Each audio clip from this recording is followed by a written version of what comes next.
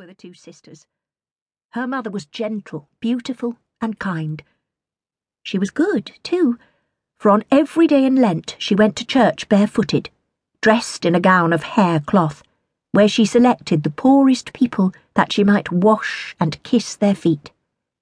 She wanted her children to be good and happy, but most of all good, as she was herself.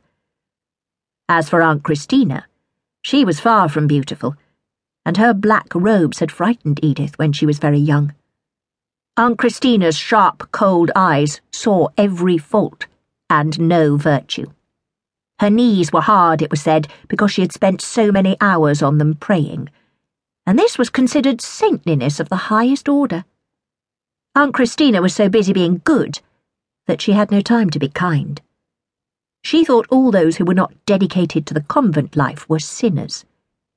Even her sister Margaret, mother of Edith, had lived in what Christina called a worldly manner, bearing many children. No, it would not be a nunnery for Edith if she could help it. She would beg her father to spare her that. She hoped to marry as romantically as her mother had. She'd heard the story many times. Edith's mother was Margaret Atheling, the daughter of Edward, who had been the son of Edmund Ironside. Her grandmother had been the daughter of Emperor Henry II of Germany. When Edward the Confessor knew that his reign could not last much longer, he had sent for Margaret's father Edward, as was presumed, with the object of making him his successor. Edward had died before the meeting could take place, but left his son Edgar, as well as two daughters, Margaret and Christina. Then William came and conquered England, and because of Edgar's clear claim to the throne, the conqueror had kept him under surveillance. He treated him well, but Edgar grew to suspect his motives and thought it an excellent idea to take his sisters to Hungary, where his mother's relatives would welcome him. He had set sail from England, but ran into a storm, and his ship had been thrown up on the Scottish coast. There was nothing to be done but to ask for asylum, which the royal Athelings did. Malcolm Canmore, the King of Scotland, agreed to give them hospitality while they made their plans. Malcolm, young and comely, had recently come to the throne by driving out the usurper Macbeth, and was a romantic as well as a handsome figure. He entertained the fugitives in his castle, and within a few days had fallen in love with Margaret, and asked Edgar for his sister's hand in marriage. What great good fortune! The dowerless young woman who had been on her way to Hungary to ask for asylum was being asked to share the crown of Scotland. Her brother Edgar had expressed his pleasure. As for Margaret, she was no less pleased, and very soon after her arrival in Scotland, the marriage was solemnised, and the spot where she had landed was for ever after known as Queen's Ferry.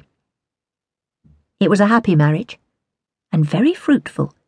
She soon presented her husband with a fine son, who was named Edward after her father, and this child was followed by another son, who became Edgar after her brother. Then Edith, Mary, and the little ones followed. Her brother Edgar stayed at the Scottish court, while her sister Christina entered a convent and became its abbess. So it had been a happy storm which had driven their ship into the Firth of Forth.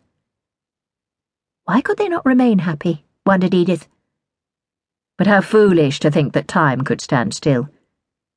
Uncle Edgar talked constantly of the Norman usurpation, and dreamed of the day when he might regain the kingdom.